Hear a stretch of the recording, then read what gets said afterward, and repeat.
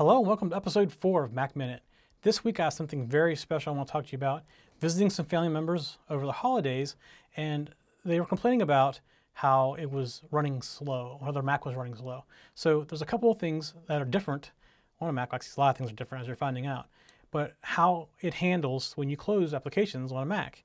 And this has been this way on the Mac since before OS X, back in the 80s whenever Macintosh was first created. This is still how it's worked. They've never changed this, and it's something that's always been different than Windows, and it confuses people who come from Windows. And let me explain a little bit. You see the desktop right here, and it looks like I'm not running anything.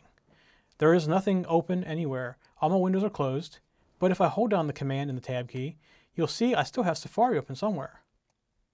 But when I go to Safari, I don't see anything. What you're going to notice is up here in this left-hand corner, right up here, is I'm actually still in Safari, even though there's no windows.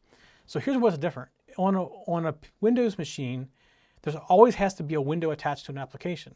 It must have a window. If it doesn't have a window, it will exit.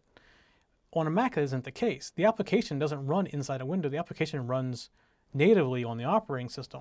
The application can have windows, which Safari does. So let's say I come in here to Safari and I say New Window. So there's a window that I have. If I click this X, Safari doesn't go away. It's still running. So you see right here, Safari is running. So I go to my family members and I hold this down to see what's open, and this bar is miles long of things that have never been closed. They said they closed them because they thought that they did, because they hit the red button. But the red button doesn't close the application. The way you close an application on a Mac, to permanently close it, there's two ways. I'm going to give you the visual way, which is on this menu, and get out of the way. On this menu, you click Safari, or whatever the application name is right here, and the last option is always quit. That is one way. But you'll see the shortcut is Command Q. And remember from last week, I told you that when you were fast app switching, you could hit Command Q, and that's why Command Q works. So right now I'm on Safari. If I hit Command Q, Safari goes away, it quits. So that's something to remember. Because you're hitting that little red dot of an X, or a little red dot, it doesn't close your program. Some programs do close on that red dot, but the bulk of them do not. The ones that do really aren't following the Mac design guidelines, because it's supposed to stay open and work like that. And along with this, I want to go along with the applications. Let me bring back up Safari.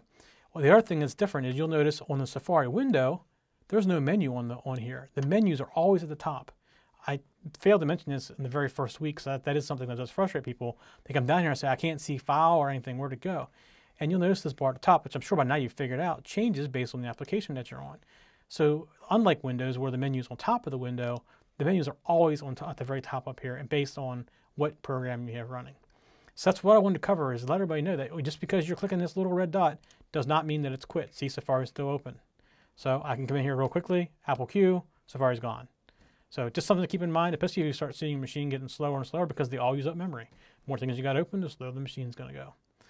If you're watching this on YouTube, please subscribe. If you're watching this on a podcast service, please make sure you subscribe to get the updates. Visit our page for the show notes and comments. Send us comments. We love the comments. And go check out our other shows as well. We have lots of shows, and we're bringing on new ones all the time. And we really do appreciate the viewer feedback. We'll see you next week.